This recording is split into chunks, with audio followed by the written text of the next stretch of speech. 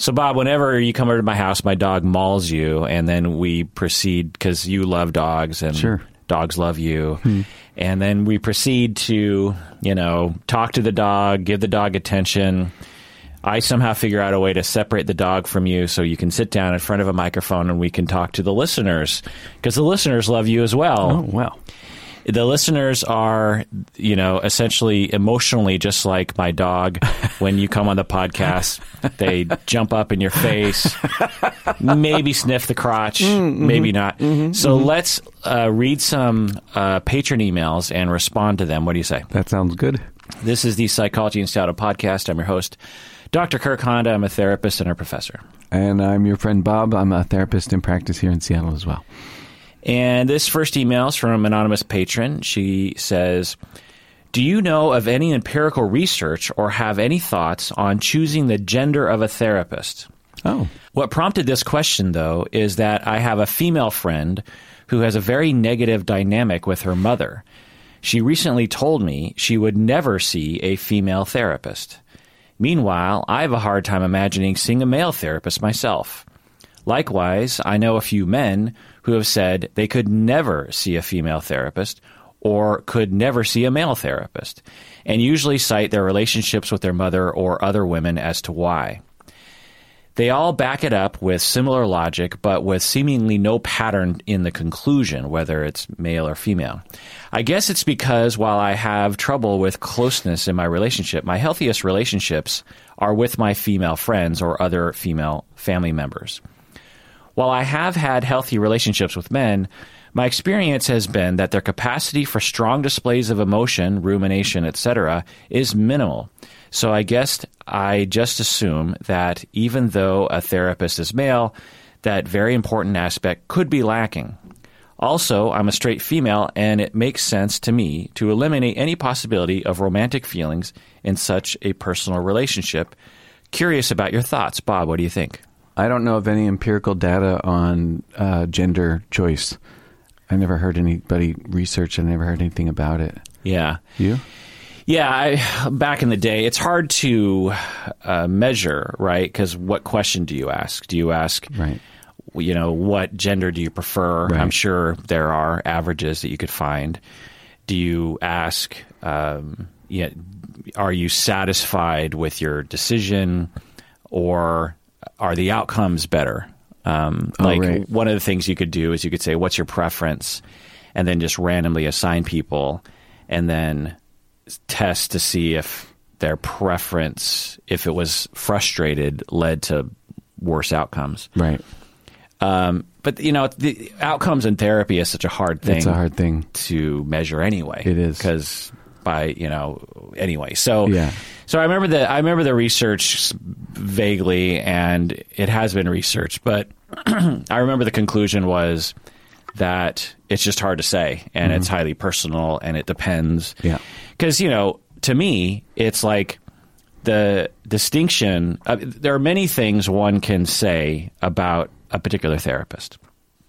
Male, female, or, other genders is just one of the identities. Yeah. You have gay, straight, bi, trans, right, asexual, you have all those identities. People don't usually say, I want a heterosexual therapist. Mm-hmm. But sometimes people say, I want a gay therapist. Yeah. But how many people concern themselves with that identity, right, on average, compared to the gender thing? Tall, short, yeah, old, young. Parent, not parent. Atheist, non-atheist. That one comes up not frequently, but I'd say more frequently than some of the others. Yeah. But to me, I don't know about you, knowing all the different therapists that I know and all the different identities thereof, I almost never use the word thereof verbally. But you're expanding your horizons. Ergo, the details of what will make someone a good, when someone asks me for a referral, like a friend or someone that, and they're like, I'm kind of looking for a therapist like this. And because I know them, I can kind of gauge among the dozen or so people that I typically refer who will be a good match. Gender almost has nothing to do with it. Yeah. It's the vibe. It's the way this therapist is as a human being, their personality, their belief system about what makes people change and how fast they go through therapy and the warmth. Maybe that's part of it. Maybe if I put it into words, it's when I think about therapists in terms of their most distinctive quality about how to match them up, it's the amount of warmth they have. Mm-hmm. And also just the way they tend to click in terms of their logic. I find that to be so much more informative in terms of who I think would be a good match. What do you think about that? Yeah, I'd say that if gender is going to be a distraction, it probably makes sense to, choose the gender that's the least distracting to you.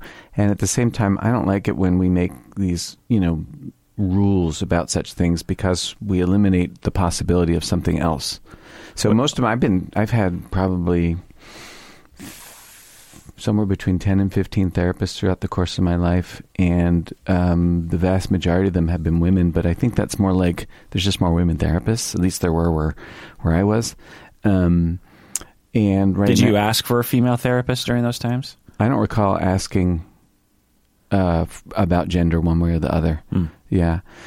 And I do. So my current therapist right now is a man, and I actually feel like his being a man is really useful for me, though I don't know that I would have chosen a man on purpose. I wouldn't have chosen a man on purpose.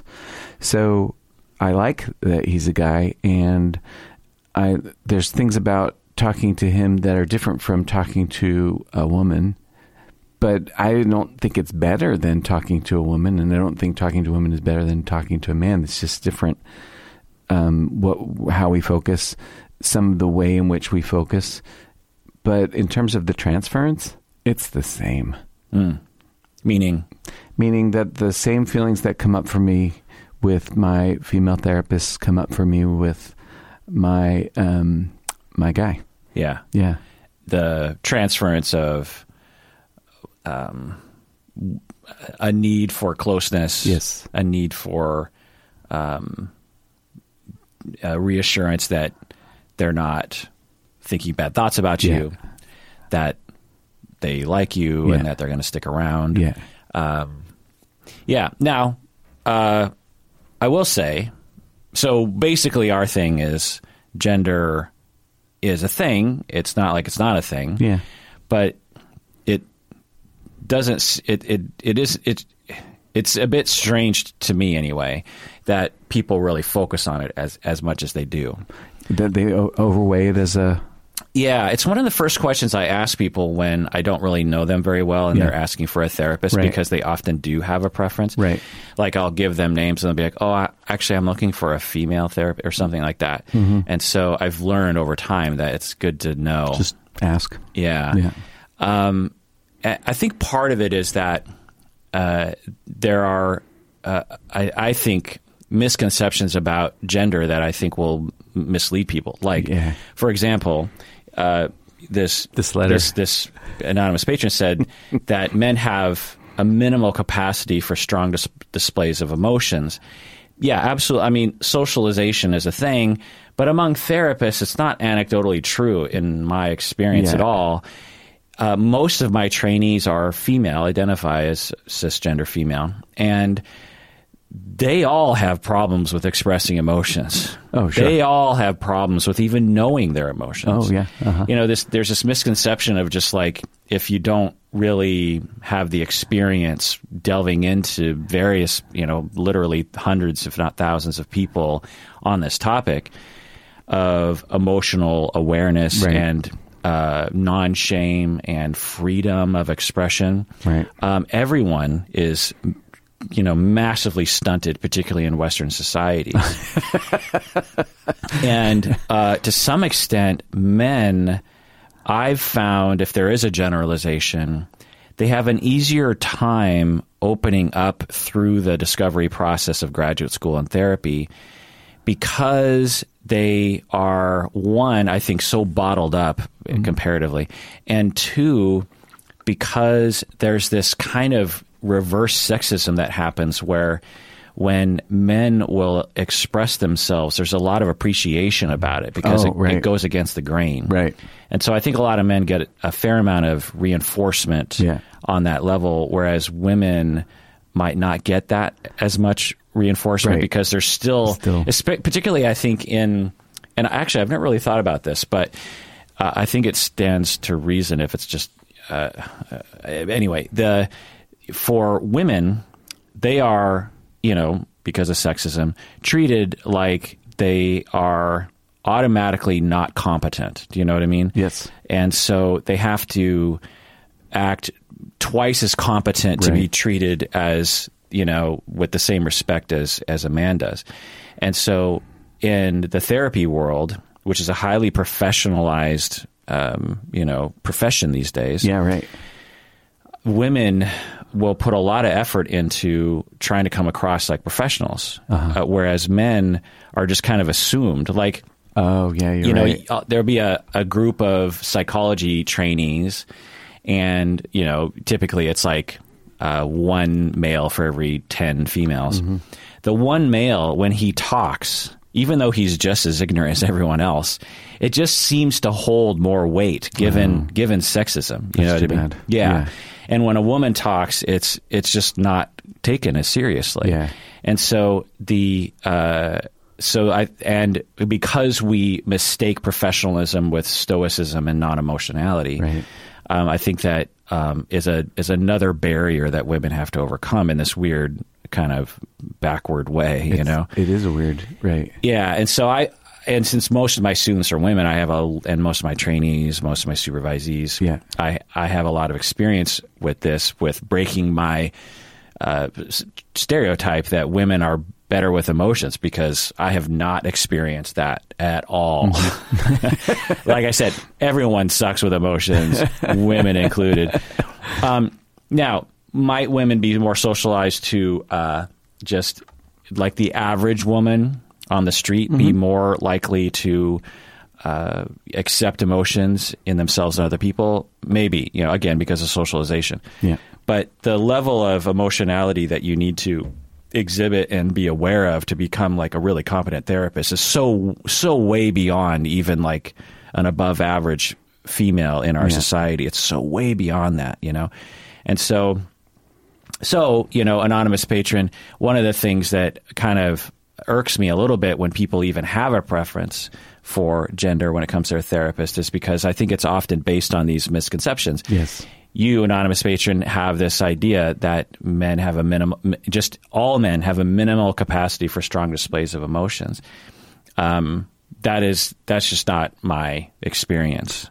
It's not your experience of men? Of therapists. Of therapists.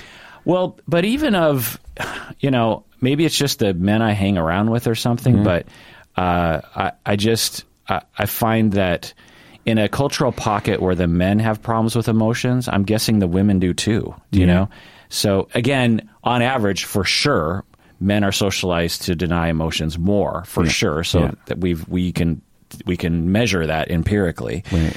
But anyway, so, if you were to get a referral for a male therapist, my guess is that on average, they're going to be pretty good because they've been trained, or at least not any more likely to be bad than a woman would be. Right. Worth kicking the tires on, like if you do get a male therapist referral, why not check it out just to see? Yeah.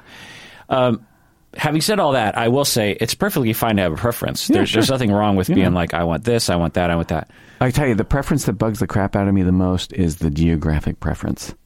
Like, people's like, well, I don't want to travel that far. And I get it on the one hand. It's Seattle and traffic sucks here and it's far and people have lots of obligations on the one hand. I get that. But sometimes the best person isn't geographically convenient, and ruling out because they're not, I think I say to people, look, minimize the importance of geography when you're looking for a counselor, because a good one's harder to find than a local one. Yeah, that's true. Once you find a good therapist, it's such a find, right? Yeah. Once you connect with someone, that to deny that possibility because of a 30-minute commute as opposed to a 15-minute commute. Yeah, right. It just seems like not the right priorities. Yeah.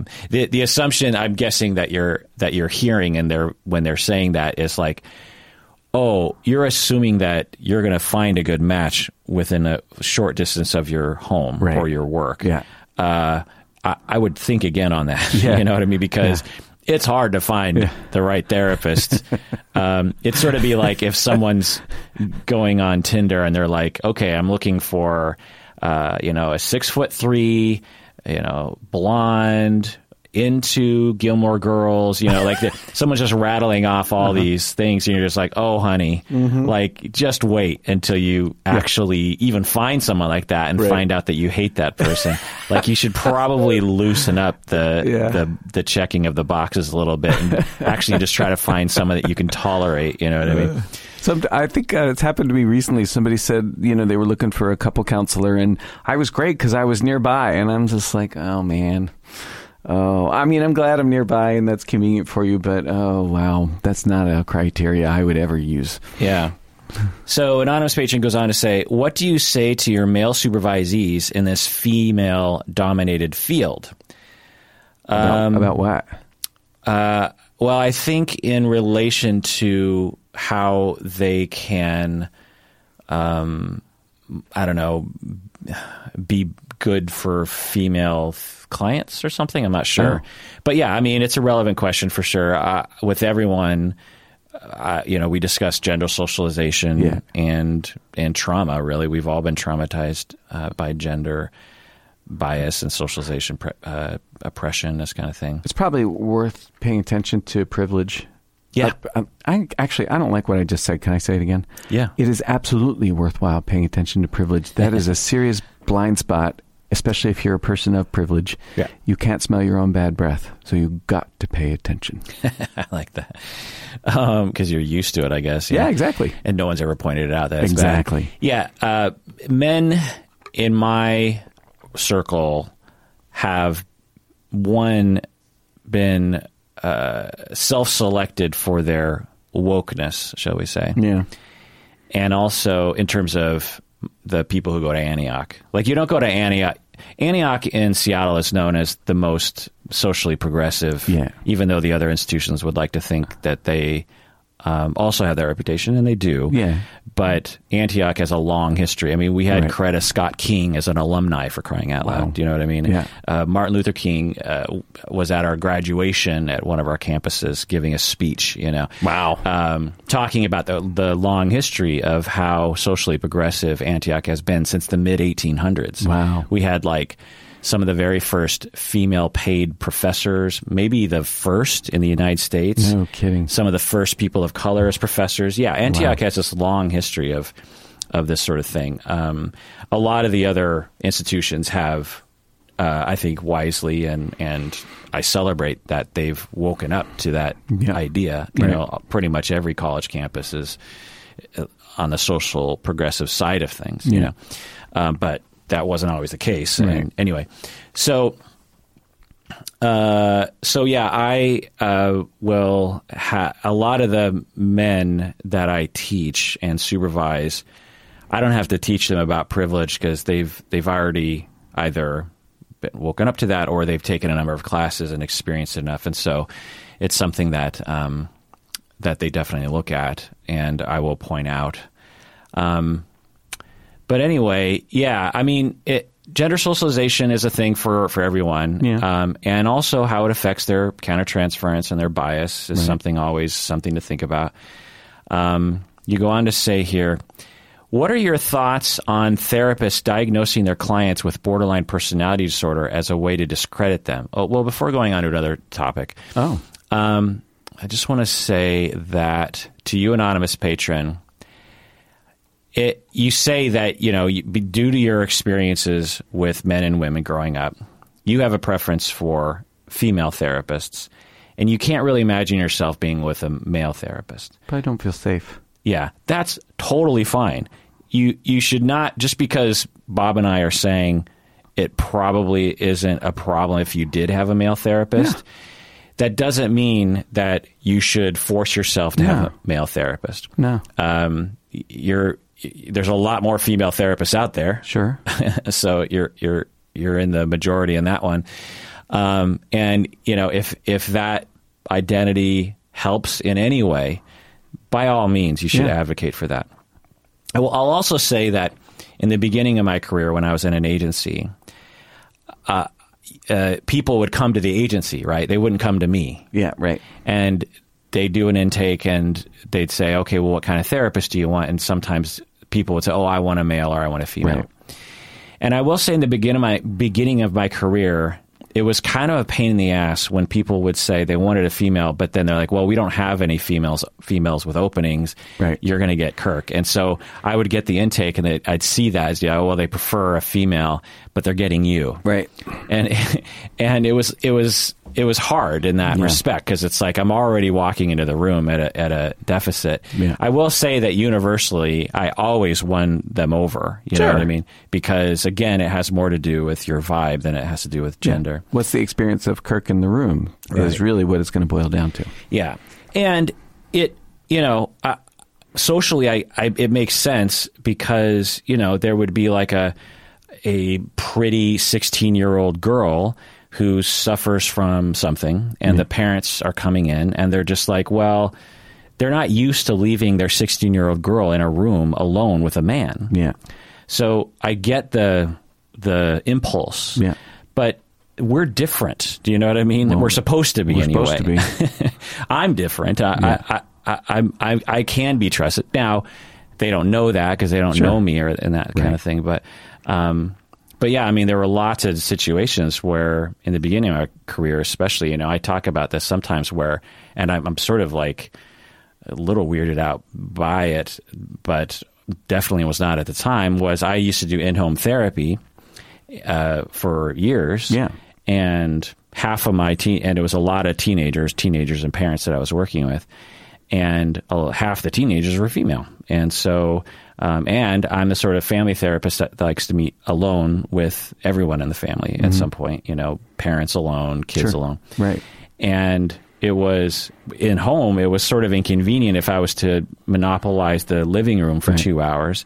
And so I would just, I would ask and they'd, well, just go meet with her in the bedroom. And so I would go into the teenage girl's bedroom and there often wasn't a seat. And so I'd sit on the bed or I'd sit on the floor or something and do therapy there. Yeah. And so if you took a snapshot of it, it probably would have looked odd to society, but to me, it felt totally natural. Oh, yeah. There was nothing odd about it, and there wasn't a single creeper thought in my brain. Yeah. Because I'm a professional and my needs are met satisfactorily in the normal way. So let's just put it that way. You don't have a problem with aggression. Yeah. And for whatever reason, I just don't have a lot of creep genes in my DNA or something. I don't know, but but I would benefit though, because some people would have boys and they, boys who miss their fathers, for example. And when given a choice, the parents would be like, well, it'd kind of be nice if he had a father figure. Do you have a male therapist? So overall, I mostly benefited because of the preferences, the way it did in the WASH, since there were so few male therapists. Right. I got all the male preferenced intakes. Do you know what I mean? Yeah. And there were plenty of female therapists for the female preference intakes. Right. In fact, I would say the beginning of my career was probably twice as lucrative because I was one of the very few male therapists. Really? Yeah. Oh, because you get paid per case. Right. Yeah. Yeah. Right. Right. I mean, in private practice, with the state stuff. And so, right. Anyway. I think if we're seeking a therapist, we get to pick our level of challenge. So if gender is going to be something that distracts me and that's not relevant to or germane to my reason for coming to counseling, then choose the one that makes me feel better. It's a dialectic, really, because you think about it. On the one hand, it actually makes sense. Choose the level of challenge, choose the gender that makes you feel better, And on the other hand, there is the elimination of the possibility of an experience that one can't anticipate because one hasn't actually swam in the pool yet. So I'm thinking about a sweetie I had 100 years ago back in college who had been abused by a man in her church when she was young, during high school years. And when she was in graduate training, she wanted to go to therapy, and she was assigned a male therapist, and that experience ended up turning out to be really invaluable to her because she was treated well by a man and had this it had a corrective impact on her. So, and she told me about that guy. He seemed like just a really decent, warm, gentle, loving man. Yeah, it's a great point. I'm glad you brought that up because I would have forgot to bring that up. Yeah, that's a big point to bring up for people. And I know a lot of you listeners have thought about that because you'll email me about it. For you, anonymous patron, of course, you are free to make your own choices and should. But at the same time, contemplate that your discomfort with males could be corrected for emotionally. That's a weird word, but could be healed if you chose a warm, empathic male therapist. Some of the wounds that you've experienced from men in your past could be healed in that way. Whether or not that's a thing you care about or not is totally up to you. Yeah. So you go on to say here, what are your thoughts on therapists diagnosing their clients with borderline personality disorder as a way to discredit them, especially when they make claims against the therapist, when the client makes claims against the therapist? And in other words, you know, a client sues a therapist. The therapist says, well, that's just a symptom of borderline. Yeah. Any thoughts on that? Yeah, it's gross. It shouldn't be done. Diagnoses are for assessment purpose alone. They're not to whack somebody on the head. And there is an unfortunate, and I hope it's shifting. I don't know if it's shifting because I live in a sort of a bubble where the prejudice against that particular disorder is not such a big deal. But I do know that the world at large has a certain amount of ignorance, and that the mental health community can treat folks with BPD or folks that they label with BPD with disdain. And it's sort of like treating the person who's coming to you for surgery because you're a surgeon. You say, well, I don't like treating people with that kind of problem. You know, it's like, well, you're a surgeon, right? You treat what comes in the door, right? So I don't really love my metaphor, but nonetheless. Well, it'd be as though, like, if there were certain kinds of cancers that they were like, well, those kinds of cancers are self-inflicted, right? That's just because they have lung cancer because they probably smoke cigarettes, or you know, it's this discounting of the human being that is based on, you know, clinical labels or something. Yeah, using the labels though for unintended purposes. When I first moved here, I was working at this mental health clinic down Renton, and I got referred a client who had borderline personality disorder, and unfortunately, I was swimming in a pool of prejudice against that particular disorder, like all around me. And the way people talked about this client, it actually scared me. And so when I started knowing her, I was afraid of her. And two things happened. One is I discovered nobody got that one right. She didn't have borderline personality disorder. So I don't know for what that's worth. People misuse and misdiagnose. And the other was she was lovely, really lovely, lovely person. I liked her quite a bit. What behavior were they looking at that cued them to think it was borderline? She was in crisis, and she was angry, and she was scared. And so she would be demanding. And quite frankly, she had a psychotic illness. And I think that when she was having psychotic symptoms, part of the way it came out is in this sort of brittle, angry, demanding behavior. Yeah. But by and large with me, she was just sweet. Yeah. Yeah. I wonder, too, if it is the circle that we're in, the bubble that we're in, because I will occasionally bump up against other circles and realize, maybe this hasn't changed at all. It's discouraging, man. Yeah. Yeah. And, you know, just another example of just how, I don't know how to put this, how bad our training is. I guess. The fact that people will not have been told other things. Like one of the things that I'm frequently ranting about is the frequent misconception of psychodynamic theory. Yeah, right. And that, I gave a lecture on psychodynamic therapy recently in class, and as a way of saying to everyone, look, okay, you don't have to believe in psychodynamic therapy, you don't have to follow it, but you do have to respect what it gave us. My cat suddenly has a chiming in. Tremendous respect from the cat. Sorry, cat. Well, when you scare her, which she's easily scared, she. Okay. Would you want to say hi?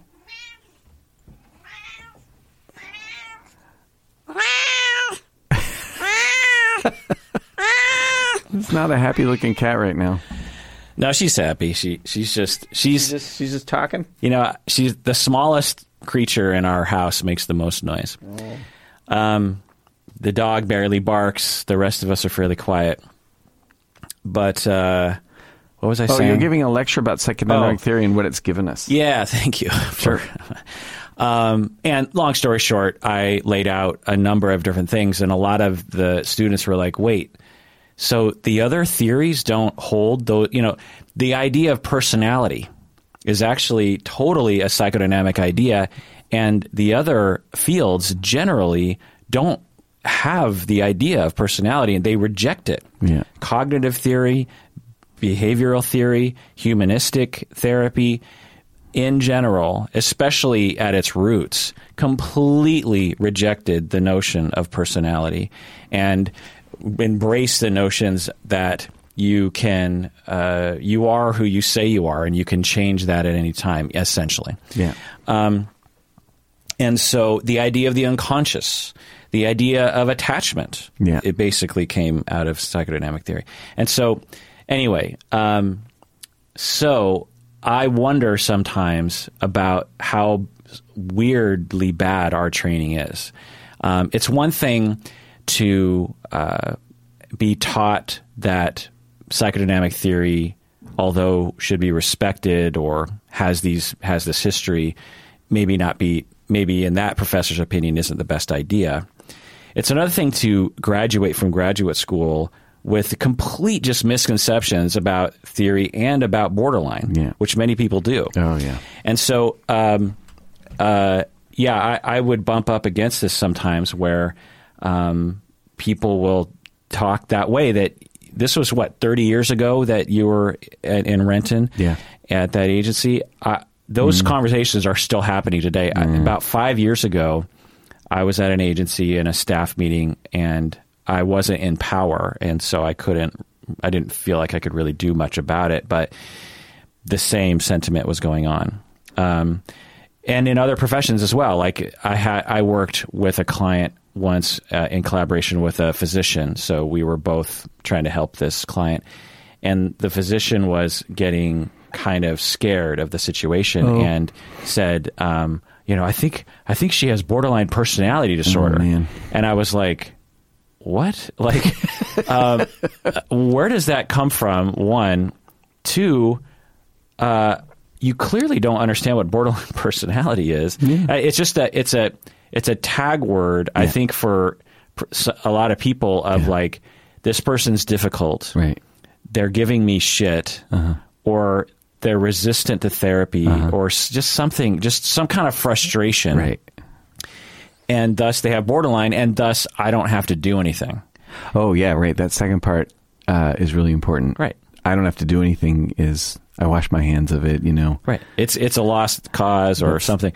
And it's like, what? One, okay, fine. If you think the person is borderline, okay, well, if that's what you think, let's talk about that. Sure. But okay, now what? Yeah, treat it. Yeah, treat it. If you think that's what's wrong. Yeah, there's a way to treat all the things in the DSM. Yeah. There's an approach that works, that is empirically sound. And so, it makes me sick. And the part that really just kind of gets me is, why in the fuck did you become a counselor if this is how you want to think about people? Yeah. Like, why did you even enter the field? Yeah. I get if some Joe Schmo on the corner wants to write people off because they're mentally ill or they're borderline or something. That's fine. You're a lay person. You didn't invite that sort of concept into your life. Right. By entering this field, you are inviting this into your life, and to conclude that there's a section of humans that are like lost causes and should be rejected and should be terminated early and should be discounted is like, get out of the field. Like, you're not in the right field. Yeah. Like, there are plenty of other jobs on the planet for you to, you could have been. Feel free to quit being a counselor and do those other things. There are, You'll be happier. Yeah. The world will be better with you doing that. Become a car salesman. You know what I mean? Do something else. Stay out of this field. It'd be like me entering, like you said, the field of surgery or something, and just being like, "Oh yeah, people with cancer, gross. I don't want to work with them." It's just like, well, no one forced you into this field. Yeah, right. Guess what? Guess what came in the door? That's what you work with. Yeah. Yeah.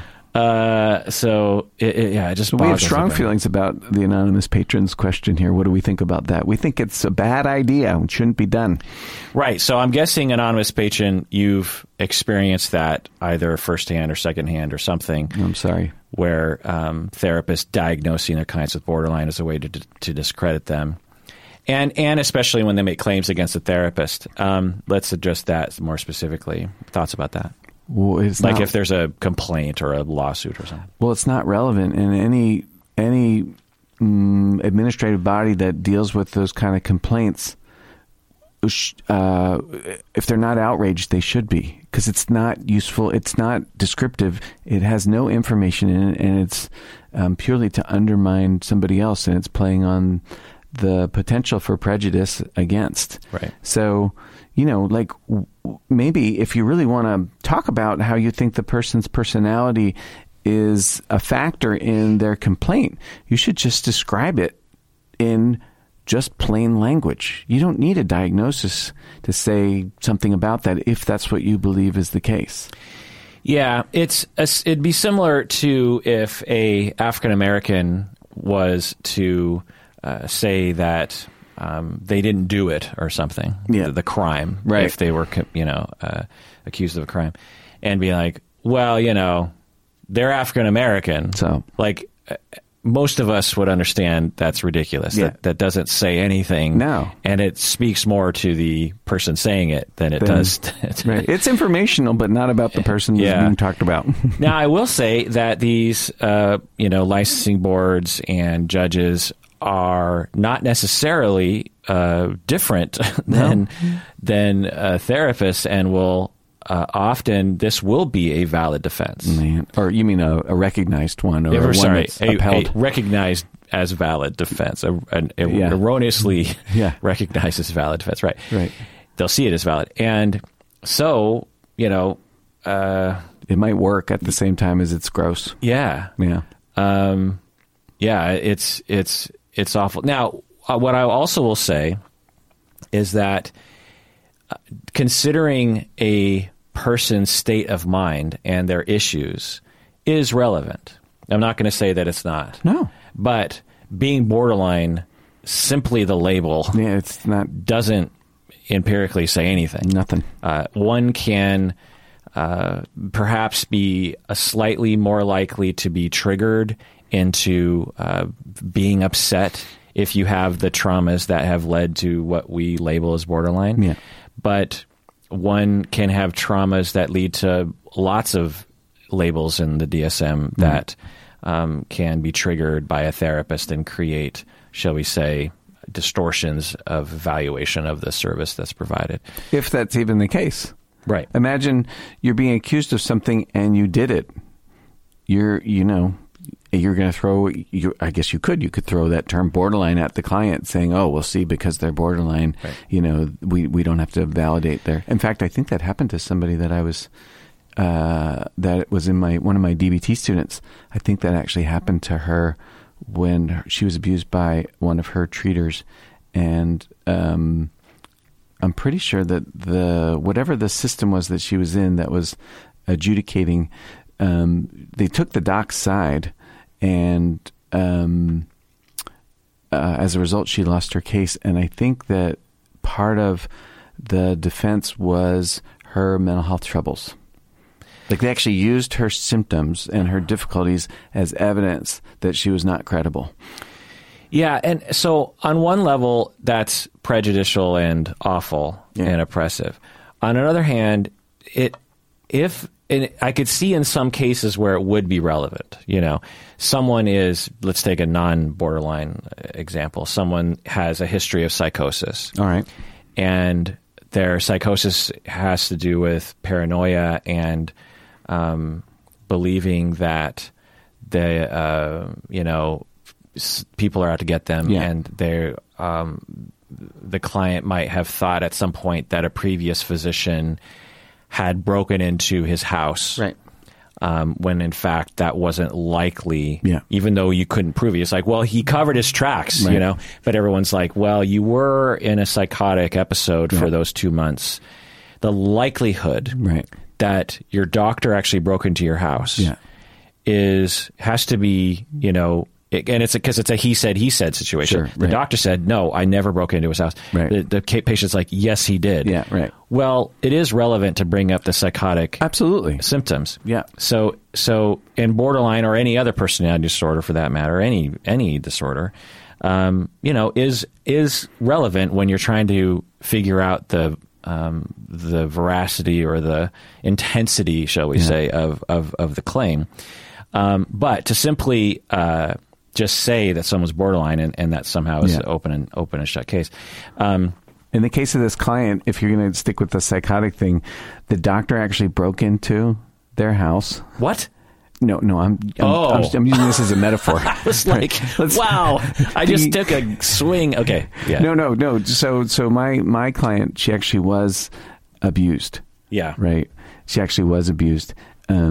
So I think the court, or whoever it was, I don't know if it was a court, they sided with the doc because of her history of mental health troubles, even though she actually was abused by this provider. Even though the fact of the sexual contact between the two people was not in dispute. Yeah, I didn't say it was sexual contact, but... Well, whatever sort of abuse that happened, that the contact or the abuse was not debated. No. The clinician admitted, yes, those things did happen. This happened because my client, blah, blah, blah. Right. Yeah. So, yeah. So that's... greasy. Yeah. And not surprising. One of the surprises that I have discovered in my, being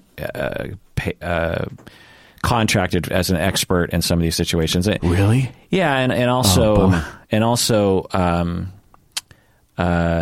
reading a lot of ethical cases true cases where it actually goes to the state or the court or something. The thing that I have walked away with is that in general, the system supports the clinicians. Like when in doubt, which a lot of them are like that. A lot of them are sort of like, well, it's kind of in a gray area. They tend to support the clinician, right? Which it has good news and bad news. On good news, I can tell my trainees, look, all your paranoia about ethics and the law and everything is overblown. You need to do what's right. If of anyone who will keep supervisees, ethical and will sort of rail about that, it's me. But at the same time, the amount of fear that therapists have is just way overblown, particularly in the beginning. Right. And so not only because there's a lot more flexibility than I think they realize, but also because the chance of you actually, even when you do make a mistake, the chance of you actually being complained about is really, really low. Yeah. And then even if it goes to the top of the chain, the chance of you being found, quote unquote, guilty or whatever the, sort of situation at hand is actually pretty low as well. And even if you are found, quote unquote, guilty, the consequences are often pretty low. Yeah. I mean, just as an example, we had a listener to the podcast, Mayate. She wants her name out there as someone who went through this, and we did a few podcasts about her situation years ago. But she had a therapist who, the long and short of it was that he used a lot of touch in therapy, starting with touching the hand, then leading to eventually where they're basically on the couch cuddling for the whole hour, and he's caressing her. They're in a full embrace, body to body, and he's saying how much he wants to have sex with her and how beautiful she is. And basically, like, Mayate was like, well, the next time we get together, we're probably going to have sex. Do you know what I mean? Yeah. And this therapist had, it's pretty obvious it's a problem, right? Yeah.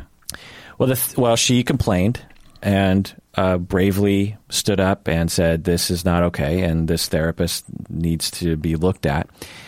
And because I was a part of the case, I learned the consequence, which to the licensing board was I think he went on probation for a period of time, and he needed to get a certain amount of supervision and education, and then he could get his license back. And then he could, or maybe he never even lost his license, but he had to do supervision, take some classes, never do that again, that kind of thing. And he was practicing again. Yeah. And so I figured I can't remember, but I think he had to pay a fine too or something. But I think the time and money penalty was pretty low. Yeah.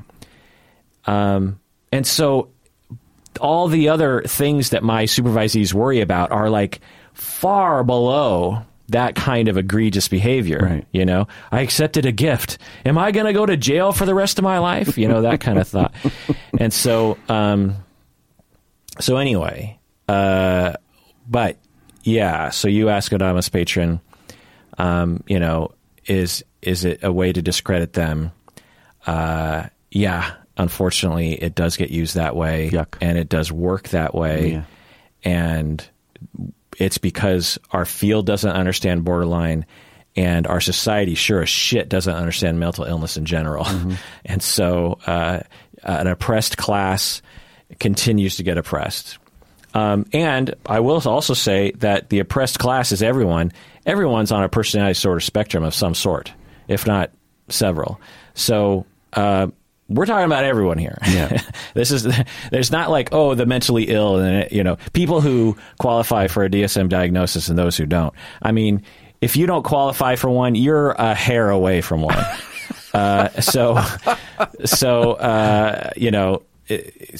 We just need to recognize we're really just talking about humans and their defenses against difficulty. Yeah. That's all. That's a lot of these things that DSM are. And so, anyway. So let's take a break, but when we get back, it's going to be for patrons only. What do you say, Bob? Sounds good. So become a patron of the podcast. You can listen to the rest of this meandering episode in which we respond to patron emails.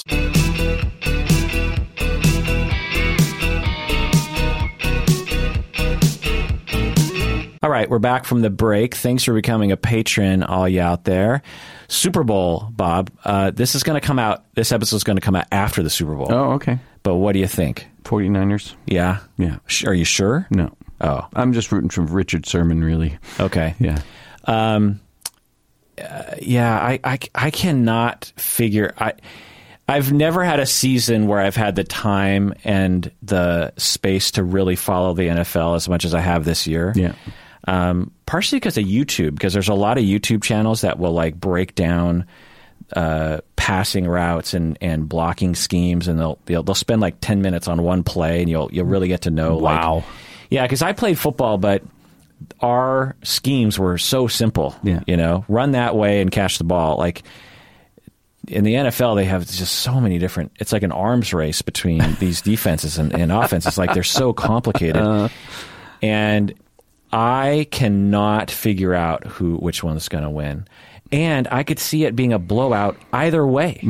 It's weird, yeah. Which is exciting, and I hope it is. I hope it is, a pretty good game. But if I was to edge out, I would say KC. No kidding. Yeah. I just think that their offense is just unstoppable. Yeah.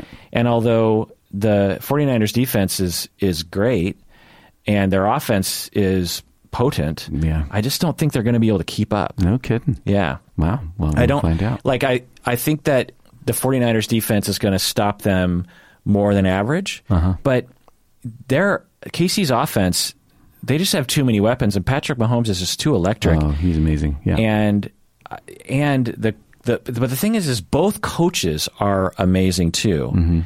And so you just don't, and the 49ers coach is so smart. It's like maybe he would be able to figure out a way. But I could absolutely see 49ers dominating. Anyway, You going to watch the game? Yeah. I don't think I am actually this year. We're not doing our usual thing. We usually have folks over and have some chili and cornbread and stuff. But you're not going to watch it at all. No, I think I'm probably going to be on the road. Oh, yeah, coming back from the weekend in your summer home. Thing, yeah. So next email here. Let's see, from Sterling. He writes, I'll occasionally listen to this other podcast on psychology because I'm interested in the topic of personality disorders, and I found that the amount of available content on the subject is pretty limited. This other podcast, this guy, he claims to help people cure their borderline personality disorder. Usually, I just listen to pass the time, but this episode was different. Oh my gosh. This guy claims it's a bullshit idea, quote unquote, that borderline personality disorder could be in any way related to trauma. Really? And he says mental health professionals who claim there's a link shouldn't be practicing. I'm worried he may have devoted followers trying to get their borderline personality disorder cured by his podcast. I mean, yikes. Anyway, I thought of you when I listened to this, and I thought I'd send it your way.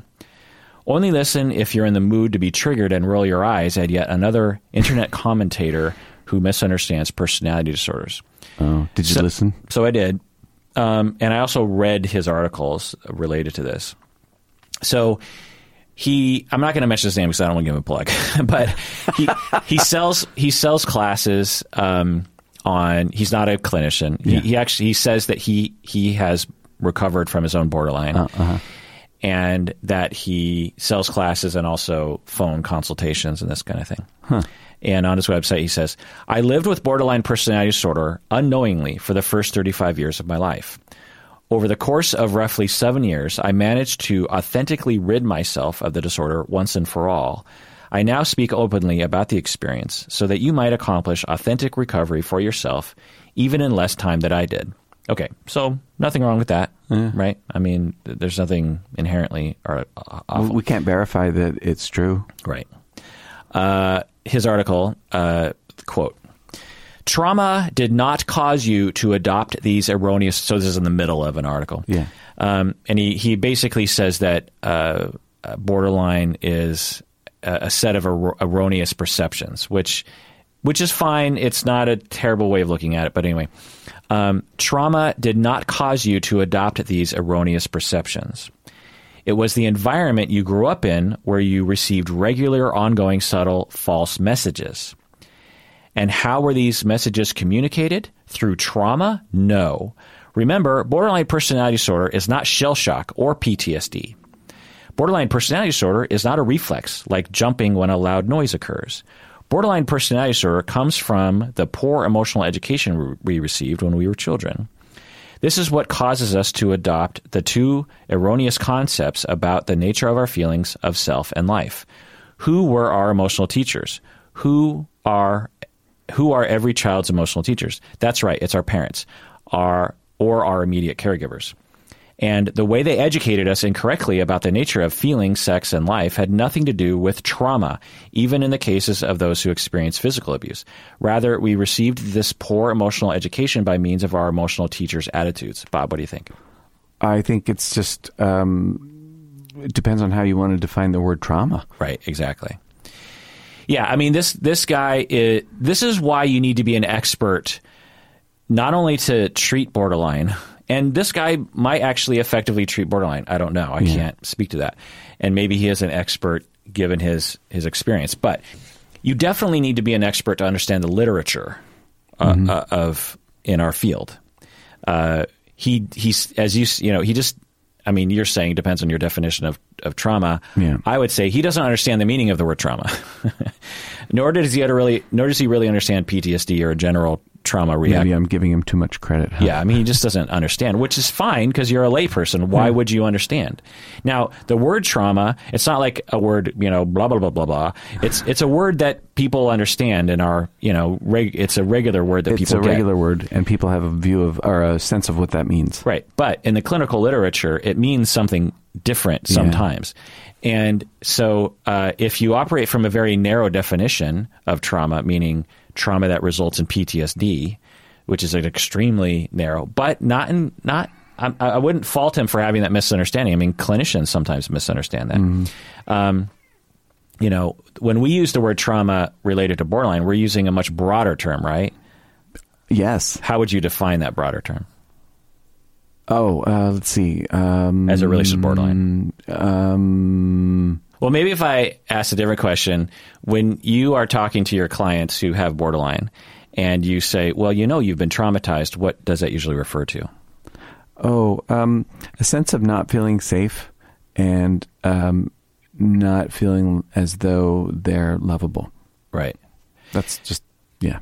Right. Not safe, not lovable. And from an early age, you need a way of coping with that. And my cat is still making noises. In a way of coping with that, there's a number of different things you have available to you, one of which is what we call borderline personality, which is a ramping up of your attachment signals and language and, signals that you're, like my cat right now, as she is, purring and going against my leg and meowing, she's saying, I want love. And if I give her love, then she's like, okay, you heard my signal and I got the love. When you're a child and you're giving those signals and you're not getting, very occasionally you get like a little morsel of love, one of the ways of coping with that is to be extremely loud with your meowing. Yeah. And to rub up against people's legs a lot, because it's like, well, this is the only way I'm going to get anything, and I get twice as much morsels, which isn't enough to begin with. Also, I'm incredibly unsafe in relationships. People are. It's hard to trust people. Yeah. Through experience, I've learned. Now, so that's what we're talking about when we're talking about trauma. Now, that can play out in traumatic, quote unquote, PTSD-like trauma experiences, like being sexually abused, physically abused, because these are horrible experiences, but they carry with it a message, particularly if it's by a family member, that you're not safe with me, and that in order for me to give you some morsels of love, you have to endure very horrible things or something. Yeah. And so what this guy is talking about, he's essentially just wording it in a way slightly different than the way we're wording it. The message behind what he is saying is actually, I think, a good one. Yeah. But he has a bone to pick with all mental, and his whole website is basically about all therapists are terrible. Oh. And which, we've been talking about, many therapists are terrible when it comes to borderline. Yeah. So it's not unjustified, and maybe the few that he's encountered it could be were some of those terrible ones. Right. But to indict the entire industry and also to misunderstand trauma, I think is misguided. He's also selling a product. Right. So that's the thing. Yeah. He's selling a product and he's making money. So not only in his podcast, but his I don't know what you even call it, his consultation or something.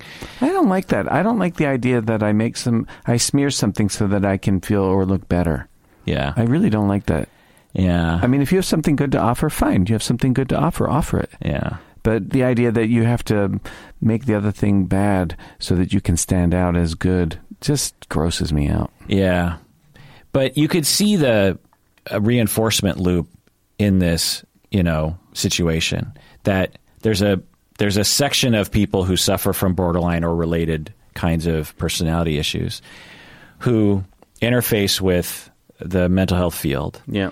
And either are matched up with a terrible clinician, or they're matched up with an okay clinician, and the intensity of the therapeutic relationship is such that even when therapists are trained, because, for me, I'm an expert in borderline. I've blown out with some borderline clients before because I'm not always at the top of my game, and I sometimes make mistakes. Yeah. And some of those mistakes, not egregious mistakes, but like a mistake like mildly confronting a client too soon. Mm-hmm. Like I have a thought of just like, well, maybe your problems have at least something to do with the way that you think about that. Maybe thinking about it differently might help. You're not an ally yet, so saying such a thing can be experienced as I'm being blamed for my troubles. Right. Yeah. Which I get, and I fully understand. Sure. And sometimes I make the mistake of jumping on that too early before I'm, as you say, an ally.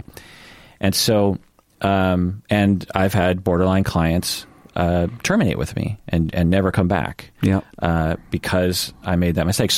So even therapists that are experts that know the deal will still sometimes because of that, not a lot of disorders that we tend to treat or presenting problems we treat are the thing at hand. How do I put this into words? The therapeutic relationship is both the cure and the trauma to the client. Yeah. If I go to a therapist for my panic, for example, my relationship with the therapist isn't going to trigger me. What's going to trigger me is my own panic or things that trigger my panic, like, the things that would trigger my panic, claustrophobia, this kind of thing. Right. I'm not going to be triggered by my therapist. My therapist, it'd be like to treat panic. All therapists had extremely small rooms, and they were locked, and I had to wear a straitjacket or something. Like that's what having a borderline personality is like. In order to be cured, you have to go to the source of all of your terror, which is, am I lovable? Does this person actually care about me? Or are they just acting like they care about me? And do they secretly hate me? And I might not know that if I'm coming into therapy because I have this set of troubles. I might not know that the relationship is supposed to be the cure, and that rupture in the relationship, first off, is just natural. People's relationships rupture, and relationships are not characterized by not rupturing. Good ones aren't characterized by not rupturing. They're characterized by good repair. Right. So we have to survive it. Talk about the things that cause the rupture, learn about it, do good repair, reestablish safety, reestablish a sense of connection. But I might not know that that's actually the function of therapy when I'm coming in. I might be coming in because I'm lonely, or I'm having trouble with work, or so. Actually, maybe we should do a podcast. We could at least talk about it. How does a therapist introduce the relational nature of therapy to somebody who's coming in because they want symptom reduction? Yeah, and the broader question of, which we get a lot of, which is, how do I deal emotionally with a lot of our listeners will say, okay, I get it. Like, in order for me to, cure myself of my relational traumas, I have to have corrective experiences with my therapist. Right. But my God, it's so overwhelming. Oh, yeah, it's and I just can't, it's too much, and they did this one thing, and I don't think they actually really like me. And I know that you keep saying that if you found a good one, you just got to keep believing and trust, but I don't, I get this feeling like they don't really care. And that tension between, do I have a terrible therapist, or I don't know, is this related to what you're saying? It is. Yeah. So the trick it's not to trust whether or not the therapist likes me. It's to trust that it's actually okay to go find out. Yeah, that's good. Tell me more about that. What's the distinction? Well, the thing is you're not seeking cognitive knowledge that my therapist likes me. You're seeking a sense of connection and safety because you're a human being, and that's what you need in order to have a good life. So trusting that it's actually okay for you to be reflective of your experience of therapists, that it's okay to talk about your relationship, and it's okay to ask, or it's okay to express the need to be loved, to be cared for, to be appreciated, to be liked, is natural. But what if the therapist doesn't actually care the way that they worry? Yeah. And they bump up against that reality, I know, so to speak. What an awful, scary place to be. How awful that must be. And I'd say that that sort of puts a person at a crossroads. Because the therapist might have a view of treatment that doesn't have to do with thinking about things relationally. You know, like you said, maybe they're a person who sort of thinks about things in terms of symptom reduction, like treating panic, right? So it might be that it's a poorness of fit. If you're seeking to have a corrective experience, then being with a therapist who doesn't have a relational orientation might be a bad fit. It doesn't mean that you're wrong to ask. It means you've been really brave and you've checked. And you might be discovering, oh, okay, well, you know, you're okay person, but this is you don't do what I need, or and it would scare the hell out of anybody. It's like, oh, my therapist, they actually don't think about things that way. Don't think about caring about me. And oh God, I mean, that would be like gravity just stopped and I'm floating around like all like out of control. Like, so maybe trusting that it's normal to have the need is really the thing. Yeah. Easier said than done, right? Oh my God, easier said than done. It's scary with a therapist that is relationally oriented and welcomes the question. Have you ever blown out with a borderline client? Yeah. I make mistakes, man. Even though you're an expert and know it well and specialize in it. Yeah, for the same reasons. I go too fast or I miss something. Of course. I don't think... it's sad to say, but I don't think that it is possible not to. Yeah. At some time over the course of career to blow out with clients. Yeah. I'd say I'm less vulnerable to that. I'm not invulnerable to it, but I'm less vulnerable than I was 15 years ago. Yeah. Why? Training. Yeah. And maturity and wisdom and, you know, my own experience of therapy. And the thing I learned how to get out of the cesspool of judgment. Like, I grew up in it. I was trained in it. My early learning experiences had this tinge. And the thing that I've learned that I most cherish having learned is that it's a very good and okay thing to look at people with compassion. And if I do that, I'm probably doing okay. Yeah. And finding that compassion. Yeah. Right. Finding the fast road to compassion. Right. When I was young, I was in therapy, and I said to my therapist, because I was lonely, and I was single, and I was mostly single throughout my youth, throughout most of my life, actually.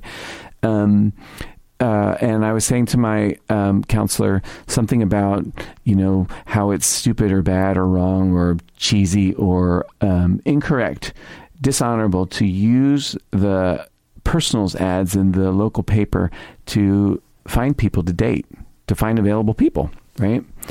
And she challenged it, and I didn't know like that was okay. I was just narrow. I just didn't have much experience, and I needed somebody to be kind to me, but also to point out, well, actually, it's just a way to solve a problem, Bob. And it's like a gajillion experiences of my eyes opened that have led me to a place where I'm much, much, much softer. Softer? Yes. What do you mean? That when I look at people, when I pay attention to people, that I look at them through the lens of care and compassion and seeing how what they're saying to me makes sense, not seeing how it doesn't make sense, not seeing how it's symptomatic of, say, borderline personality disorder, but it's a piece of their experience in life, and it's not to be pathologized, it's to be understood properly and in context, which necessitates and also commands compassion. Because when you really get somebody, when you really understand something, compassion is just a natural side effect. Yeah, I'm glad you pointed that out, because I was going to say that, is that when you really understand, then compassion just happens because you're a human being. Yeah. And the lack of compassion prior to seeing it, quote unquote, accurately is also natural too, because if you see it in a way that it doesn't lend itself to compassion, then you're not going to be very compassionate. No. But if you see it in a way that does, then does. Yeah, because and I'm frequently harping on this because I'm frequently harping on the idea of compassion, and I feel like sometimes the message is like, well, just be compassionate, just be loving, just be caring. Right. And that's actually impossible to do. It is. And it doesn't come across right. It's fake. Yeah. Like I actually know a therapist who does this years ago. She popped it in my head as we were talking about this, she was one of those people who had deep anger towards other people, mm-hmm. Probably, from her own childhood, who knows. Mm-hmm. But she acted very compassionate. Now, God bless her, because at least she probably did effectively, help people by at least being convincingly compassionate. And maybe she was able to access some warmth towards people with, acting as is, as they say. Yeah, right. But I could tell, and it would come out, that she had tremendous aggression and hostility towards other people. Mm-hmm. And I was like, because if you just met her, you'd be like, man, she is the most nicest, compassionate, soft, like no one comes close to her. Wow. And then you experience her, in more ways than that, and more your true self kind of comes out. And you're like, oh, she is hiding behind a veil. And her compassion, I never really quite understood. The way I interpreted it in the beginning was that it was like so much love and compassion that my heart didn't feel right about it. My body didn't feel right about it. And so I was like, well, it just must be I'm not used to so much love, you know, directed at me and other people. It's just because I'm socialized to like not appreciate that. Mm-hmm. So in my head, I would do this little acrobatics to go, no, this is good. Stop it, Kirk. You know, this is your problem, not hers. Because how can you fault someone for being super nice? Right. And then you see the real person, and you're like, oh, I know why. Yeah. Because I detected the hostility from day one. Right. And it was always there. And it was just, this screaming, angry, multi-fanged human being was behind this extremely, thin veil of like fake compassion. Yeah. Now, again, God bless her because of the trouble she's been through, and she's figured out a way to, I don't know, have a life. Yeah. But there are, and that was, shall we say, more pathological, but there are other, for, everyone that doesn't necessarily have that deep anger and aggression. We don't just act compassionate. We don't just like put on a compassionate face. Yes. And if you're having trouble, again, as Bob says, you have to have a paradigm shift in how you see people. And I don't use that phrase paradigm shift lightly. It is a massive brain switch. Yeah. And it takes a lot of experience and time and thought and discourse and experience to really switch your brain over from the one you've been taught over your entire lifetime. It's a very distinctive shift in who you are as a human being. Yeah. To the point now where I can't look at a single hated human being in the media and not see the human behind that veil of whatever. Donald Trump, Charlie Manson, not to lump them together, but, everyone who anyone's supposed to hate. Yeah. I can see the human behind. With Charlie Manson, I'm not going to say, yay, go for it, kill people, or be a horrible person. You might not even like him. Yeah.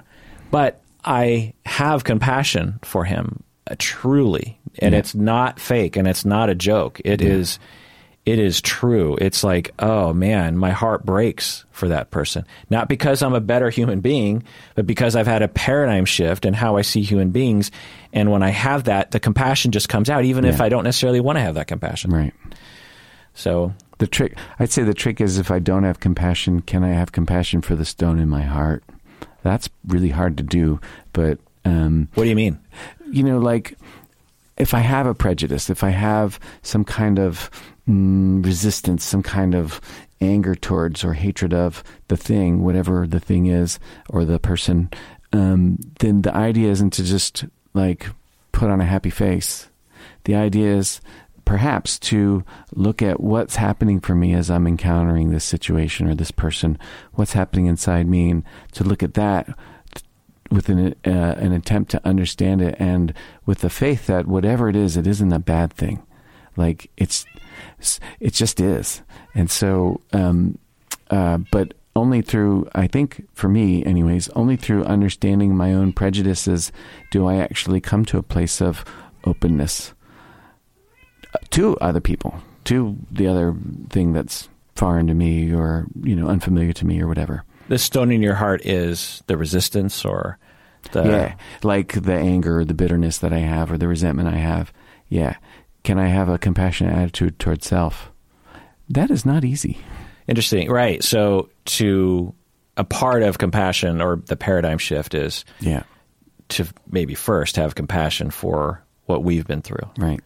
And say, well, I have good reason to be a little jaded, or I have good reason to be a little hesitant or triggered by people. Right. That I'm triggered. Oh, this is scaring me. This is filling me with shame. This is having this impact on me. Oh, what's the impact? Can I be interested and curious about that? Yeah. And can I get compassion from other people as well? I mean, right. Okay, I'm going to take care of me. Right. But I'm also going to get care from other people. Right. And once I get that care, then it's easier for me to see other people for the humans that they are. Yeah. Yeah, I like that. For me, it's quite a switch from my lifelong habitual righteous indignation, which is a very satisfying but lonely and empty place to live. Interesting. I'm trying to think if I've experienced that side of you. I guess... God, I hope not. I guess I have. I mean, we've been through a lot. Yeah, that's true. And I haven't framed it though in that way. Yeah.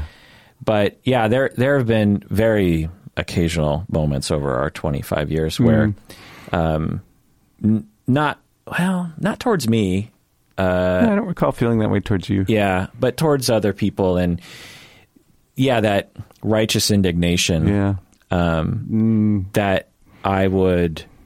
I mean, I don't know if you want to get into this or in the Patriots. I'm not going to go into specifics, but have we talked about this podcast before where there was a moment when I was like, I thought you were so wrong-headed, and I pointed that out, thinking that you were going to say to me, yeah, Kirk, you're probably right. And you were like, you got really angry at me. Do you remember this moment? No. What was it about? Do you remember? Well, was it work or personal? Personal. In our friend group. In our friend group. And this would have been like 20 years ago. Wow. And I think, in my head, we were in a... now I remember. We were in a parking lot in Northgate, if I'm not mistaken. Boy, I don't remember the particular of that, but I remember this incident. Okay. And I, in my head, have always had respect for your self-awareness and your intelligence. And we weren't in a parking lot in Northgate. I remember where we were. Oh, where were we? I ain't talking about that. Well, we were somewhere, and were we outside? Oh, okay. Well, anyway, we were talking. Oh, yeah, we were. Oh, we were in your car. Oh, okay. Yeah. Were we in Northgate? We were in Crown Hill. Okay. And I was, and you were railing about something. Oh, yeah, I was. You were very upset. Yes. And I, because I was like, okay, I get it on some level, but geez, like you're taking a little far. Yeah. And I didn't realize this was a sore subject for you in general, not just this particular thing. Yeah. And so I said something to the effect of, well, okay, but, I had some sort of but thing to it. Yeah. And you got real angry at me. Not like terribly. It was immediately clear to me that, oh, this is a bigger issue for him than I had realized. But the way you came across was, very sure of yourself. Yeah. Like it wasn't, there was no ambiguity. It was like, no, Kirk, you even used clinical language in your argument. God, that's just awful.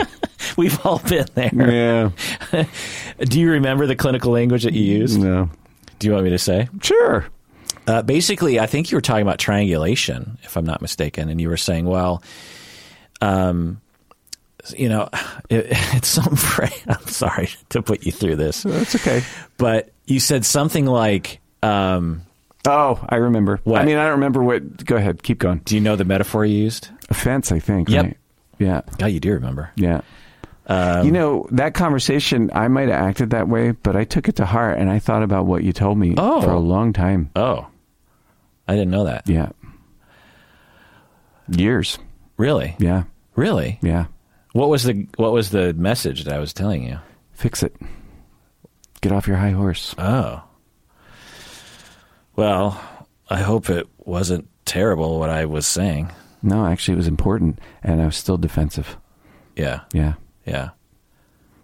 Yeah. And, at the time, and still do, but now I understand what you've been through in your life and have a much deeper sense of the trigger recovery cycle for you.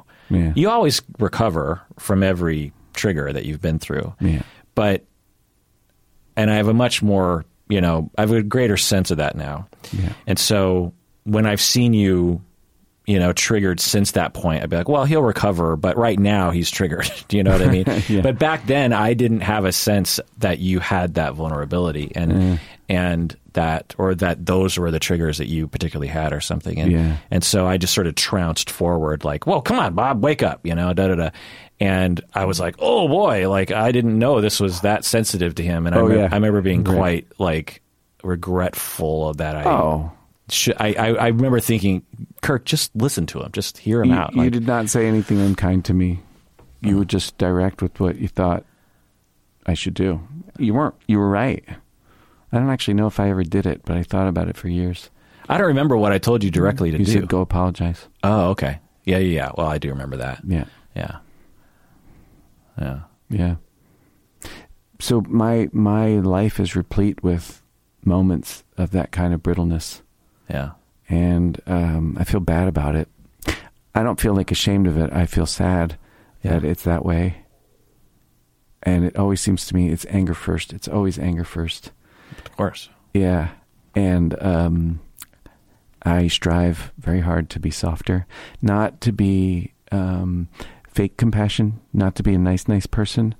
And I fail a lot of the time. I feel okay about that. Yeah, totally, dude. I mean, you've, been through a lot. One, two, if anyone deserves grace, it's you for Thank you. The amount of work that you've done to do what's right for everybody. So, and everyone loves you. Even the people we're talking about still love you. Yeah. So, in the end, people see the true Bob, which is a good person who is easily loved, I guess. Is Thanks. The phrase I'll use. But I like softer a lot more. Yeah. Yeah. I noticed that I'm softer. I say to Colleen when I've had a really good day at work, I say I was soft and sharp, meaning I was on my game. I was observant.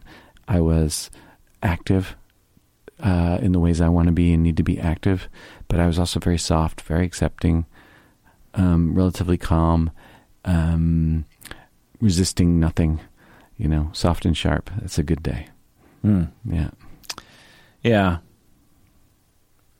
Do you think your traumas made you a better person? What a great thing. You know what David Whalen says? David Whalen is a psychologist down California way, and he gives this talk about self, a therapist. I probably have said it here before. He says, I learned all my clinical skills when I was 6 at the knee of my mom. I learned all my skills when I was a kid. But not just skills, but like your love for humans. No, I don't. No? No, I don't think it has. In fact, if anything, it's inhibited. Your moral goodness as a human. You mean, are you asking me, do I think that the shit I went through as a kid made me have a better moral compass? Not just a compass, but actual dedication to the moral goodness of humans. Yes and no. I think some of my moral compass comes out of shame, whereas I think values can come out of love and care, and they don't have to come out of shame. I think... You know, you say this, and I'm always like, God, really? Like, you know, that your moral goodness comes out of shame. Shame about myself, not shame like some other way. Like, you better be a good person or no one's going to love you. Right. And I get that, but I don't feel it. You know, you don't feel what? I don't. It doesn't. And maybe you're good at tricking me, but your moral goodness is so obvious and non-complicated. Oh, I agree. And can't even a majority of it come from shame. It must come from your heart, from a good place. Well, you know, there's that, who's that guy, Gerald Corey, who does the stuff with the wounded healer stuff. Yeah. You know, I believe that. But I got to tell you, sometimes I wonder what would have been like if I hadn't grown up the way I did. Totally. And I wouldn't wish that on anyone. Yeah. I'm not saying look on the bright side. No, you're definitely not saying that. Or I'm glad you went through it or something. But I see this a lot. You know, we on the podcast will have listener Liza. I don't know if you listened to those episodes, but because you don't listen to the podcast, do you? I did over the weekend. I listened to one we did a month ago. Oh, okay. Yeah. But Colleen, your wife listens. Yeah, she said, "Do you want to put it on?" I'm like, "Okay." Liza has been through a lot, and she's a listener, and we've talked with. She has dissociative identity disorder. Oh wow! And has been through tremendous traumas throughout her life, and really just some of the most horrific sorts of human beings she's been in contact with. And she comes across inspirational to people, to me, but to listeners too. A lot of emails from listeners being like, "Oh my God, that Liza, she's just so inspirational," and I think that there's something to that, because I see that in you too, and I know the listeners do. That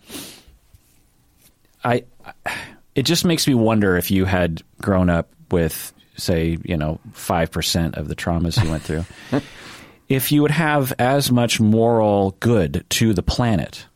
I just wonder. I don't know. Because I could see a world in which you worked at Microsoft, and there's nothing wrong with people who work at Microsoft, but nothing. The moral good you give to the planet as compared to the average worker. Do you know what I mean? Oh yeah, I'm grateful about that. Yeah.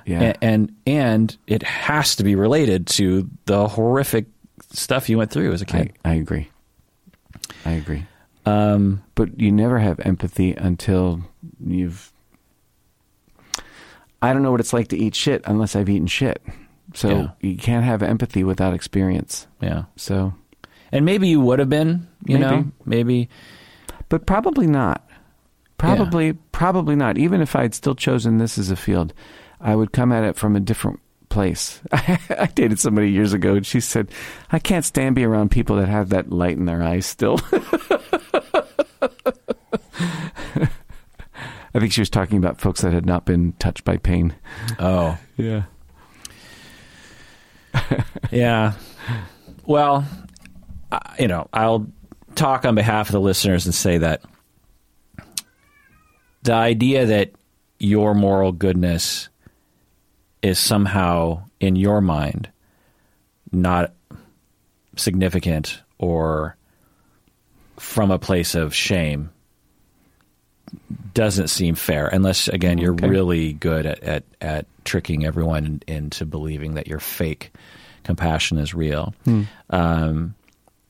I suspect that your traumas have something to do with the way you see your compassion and your moral goodness. There's something sort of resistant blind spots about that idea for you of just like, well, I can't allow a true self-recognition of goodness to pass by without chopping it up. Oh man, I do that, huh? Somehow. Okay. All right. I hear it.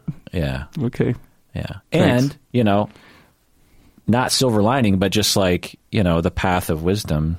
Yeah. Right. You've had one. Yeah. Yeah. Patron Michaela says, I'm entering my third and final year in graduate school to become a therapist. All right.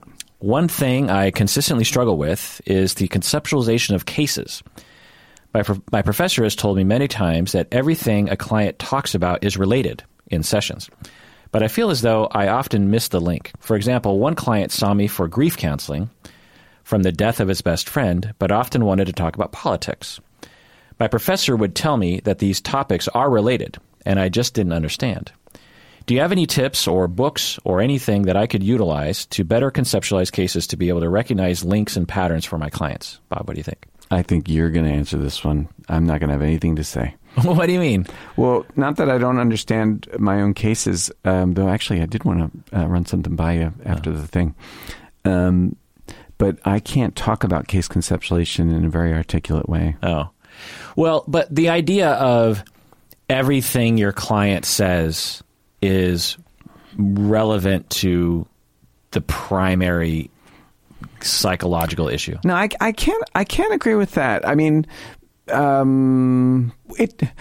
think that if I'm listening to the patron, what they're saying is the person came for grief and ended up talking about politics, and I didn't see a link. And there might not be a direct link between grief and the urge to talk about politics, but there's something that sets that person down that road wherein their stated reason for being there, grief counseling, isn't what they actually use the time for. And that's worth understanding. Like, okay, if I'm not talking about grief, what's making me talk about politics? Good, yeah. And this is kind of a free associative psychoanalytic idea. The idea that, if a client is talking about something that we think aren't related, it is somehow, whether you just as a analyst, you might not know exactly why yet or something. Right. My cat is still meowing. The cat is consulting. Yeah. But when I pet her from my chair, she starts to purr and she quiets down. But the idea that I'm guessing that either the professor is saying, or at least the way it comes across, is that this sort of everything is symbolic of the thing. I don't know how to put it into words, but is a little. I don't believe that. You could make a case for that, but I don't believe that. That'd be like saying the fact that I even included this email in this podcast has something to do with my own personal struggles or something. Like that old belief that if your client is late, then they're trying to communicate something to you. It has some meaning. Sometimes people are late, especially in our town. Yeah, sometimes they're just late, you know. And, even Freud, said sometimes cigar is just a cigar. Yeah. And so I think maybe that's what you're butting up against. But to get to Bob's point of just like, okay, they came in to talk about grief. Now they're talking about politics. How do we conceptualize what this client is actually, the humanistic notion of, and the interpersonal psychodynamic notion to some extent of, clients come to therapy sometimes not for conscious reasons. Yeah. And so the client might be coming to therapy not for grief particularly and not for politics particularly, but to be validated or to have a good relationship with someone or to, have a corrective experience around talking about politics and not having it go badly or something like that. Mm-hmm. And it might not be a stated goal of therapy. They might, I'm here to talk about grief because my mom died, Right. But anyway, getting back to Donald Trump and, and so there might be this third idea as to what the client is there for, and paying attention to that is very, very much relevant. And I think about that all the time, particularly in the beginning of therapy with clients, because the vast majority of clients, if not everyone really, comes to therapy not for the reason why they're really there. No. As an example, a couple will come to me because they believe their partner's fucked up. Right. Yeah, right. They're like and maybe both of them actually even contend that the husband is problematic in some way. Oh, yeah, I've had that. Whatever, Right. But that's not really why they're there. No. What they're there for is, perhaps for the very first time, to experience attachment security. Yeah. And they don't sit down on my couch. They always say, we need to work on communication. That's what they say. Communication, the big C. Yeah, but then which is true, but it's just doesn't really fully encapsulate everything. Yeah. So we'll say that. But yeah, I've seen people do that kind of thing. Anyway, so if you want to talk about a case, I feel like we should adjourn now and then talk about that, because we don't have that much time beyond that. Okay. We will have you back on the podcast to answer these other emails, of which there are many, and there's some news articles I want to go over with you. Oh. But let's do that in a couple of weeks. What do you say, Bob? Sounds good. Thanks for joining us out there. Let us know what you think. And if you want to email, do you mind if people email you directly? It's fine. Oh, so what's your email? Bob@bobgettle.com. So email Bob directly if you want to. Yeah. But also, if you email me and you say, please send this to Bob, I'll forward it to Bob. It's pretty easy for me to do. If you comment below, like on YouTube or Patreon or something, neither of us might see that. Yeah, I won't ever see it. Yeah, so you have to go to our website, go to the Contact Us page, fill out the form, and it's pretty simple. Yeah. For you frequent emailers, I recommend bookmarking it or something. And it might be below in the description as well if you click on that. Anyway, I want everyone out there to care about themselves truly. We all deserve grace and love and compassion and self-compassion. And we all deserve to truly take in the compliments of other people, because people aren't usually lying about that. Yeah, right.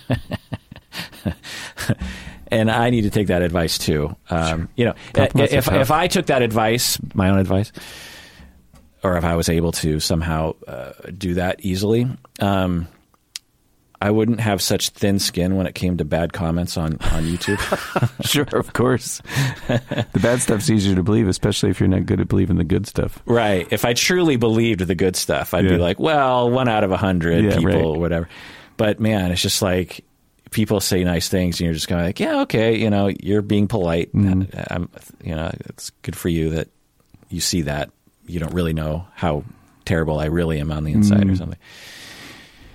So, it begins with a lot of things, but I think it also begins with, just really trying to let things in. I compliment my wife, and she'll be like, there's always some kind of quip that she'll shoot back with. Does Colleen accept your compliments? Not easily. Yeah.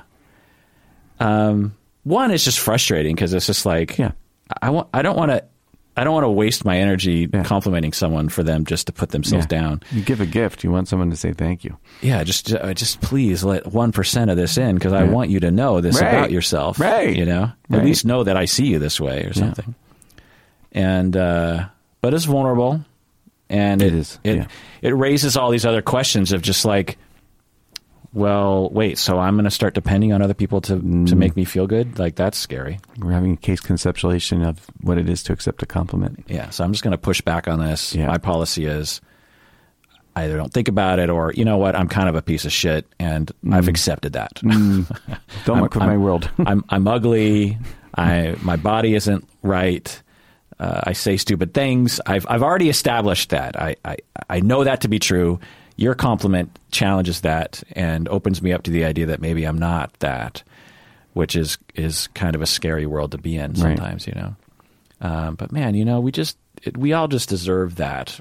It's just terrible that it makes me tear up a little bit to think about all the pain that everyone's in, around themselves, and I always try to say, it's not that shame is bad. It's that we overuse it. Yeah. If you run over a puppy on purpose, you should be ashamed of yourself. Yeah, that's rejectable. Yeah. If you murdered someone in cold blood, you should be ashamed of yourself. If you steal something for no good reason, from someone else, yeah, you should feel a little shame. But to feel shame for your body, yeah, or feel shame because you said something stupid at a party last night that didn't go over well, you made a dumb joke or something, or to feel shame that I don't know, you created something and people didn't really like it, or you were giving it your best shot and it wasn't received quite right. Right. It just breaks the heart. It's just universal, and to accept a compliment is somehow narcissistic or something. Yeah, right. That's the fear. You're shamed for accepting. You're shamed for not feeling shame, I guess. So truly, please take care of yourself out there, and allow others to take care of you. That's it's because we really do deserve that. Indeed. Yeah, we do.